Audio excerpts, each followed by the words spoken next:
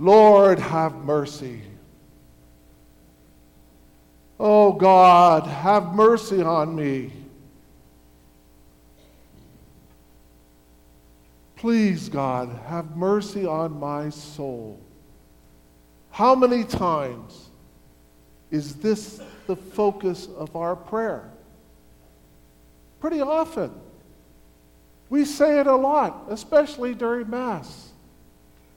We are constantly seeking God's mercy. And rightly so. For we are in great need of His mercy. We often see, I think, ourselves, when we reflect on this parable of the prodigal son, we tend to picture ourselves as one of the two sons, right? You know, either the one who's squandered everything and has recognized his sinfulness, or perhaps we see ourselves as the older son, angry and bitter, that we have given everything and have gained nothing.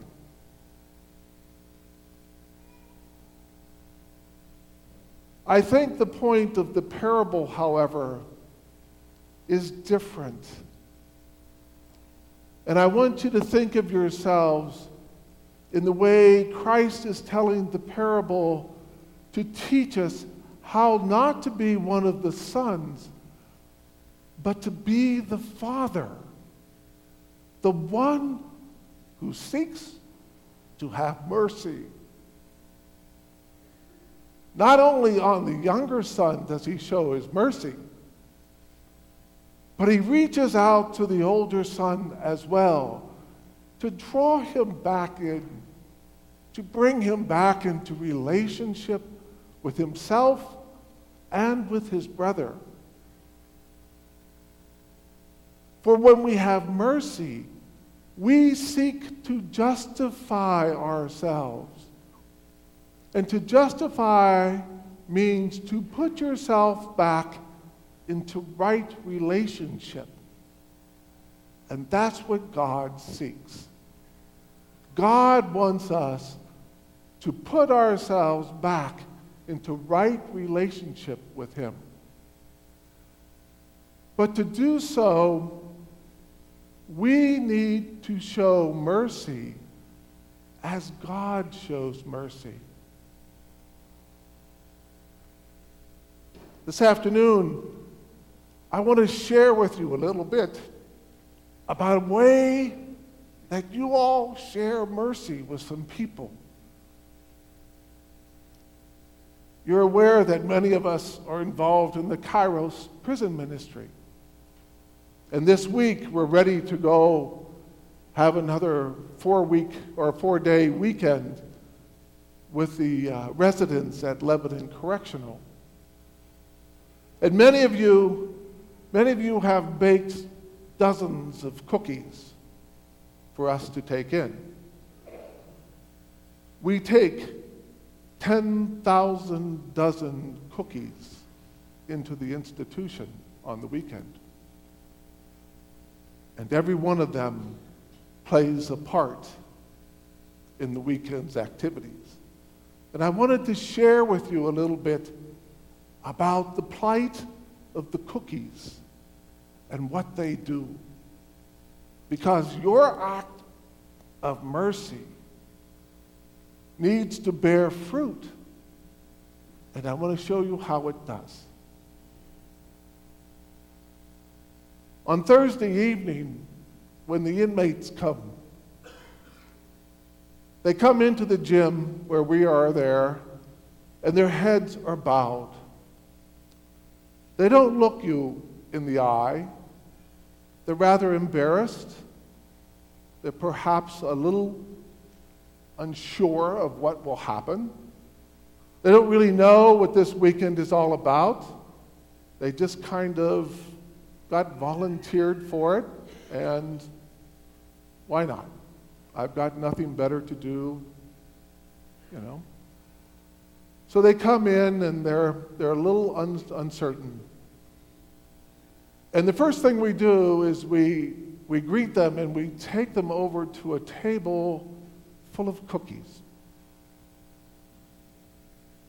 And their eyes light up because what they notice about those cookies is they're homemade. And they look at you and they will say, "Who would make us homemade cookies?" The door begins to open for Christ to now enter. Your gift of mercy is the opening doorway for us to bring Christ into their lives. And through the weekend, the second gift that people give is a gift of prayer. You see, people will sign up and pray for the entire 72 hours that we're inside those walls. Every hour. And we put their names all over the gym. And we hang up banners with people's promises to pray for them. And it's overwhelming for the residents. They'll come up there at break and they will spend the time to read each and every name. People they don't know are praying for them. Saturday is a big day. It's a day where we focus on God's mercy and forgiveness. These men need to learn how to forgive themselves. And here, once more, the cookies come into play. For on Saturday night, each inmate, each resident who is making the retreat is given 2 sacks of cookies. Probably 10, 15 dozen cookies or something like that. And their role that evening is to go back and to find someone in the institution they need to forgive and to give them the cookies. It could be a cellmate. It could be somebody who beat them up on the block. It could be a corrections officer. But they learn that in order to forgive, we must first be willing to forgive. And the cookies are the means by which they learn that lesson. So I thank you all very much for the gift of your cookies. And I wanted you to know how they speak to God's mercy and how they're used. And I ask you, please, over this weekend, starting Thursday night through Friday, if you can just spend 30 minutes in prayer, please do so for them. We would appreciate that.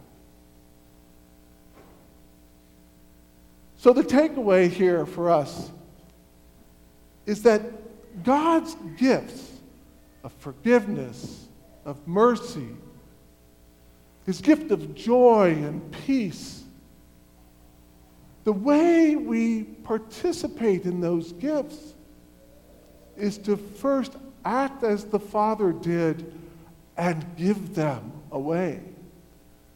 So we must be a merciful people.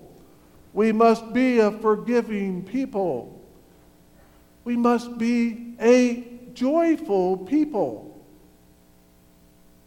And when we are gifted with God's gift of forgiveness, His gift of mercy, and His gift of joy. These last remaining 3 weeks of Lent, take some time to think about how you can extend God's mercy to those in your family, perhaps your spouse, maybe those you work with or you live next door to. Take 3 weeks and focus on being merciful so that when we celebrate the Paschal Feast on Holy Week through Good Friday through Easter Sunday, God's gift of mercy will fill your heart,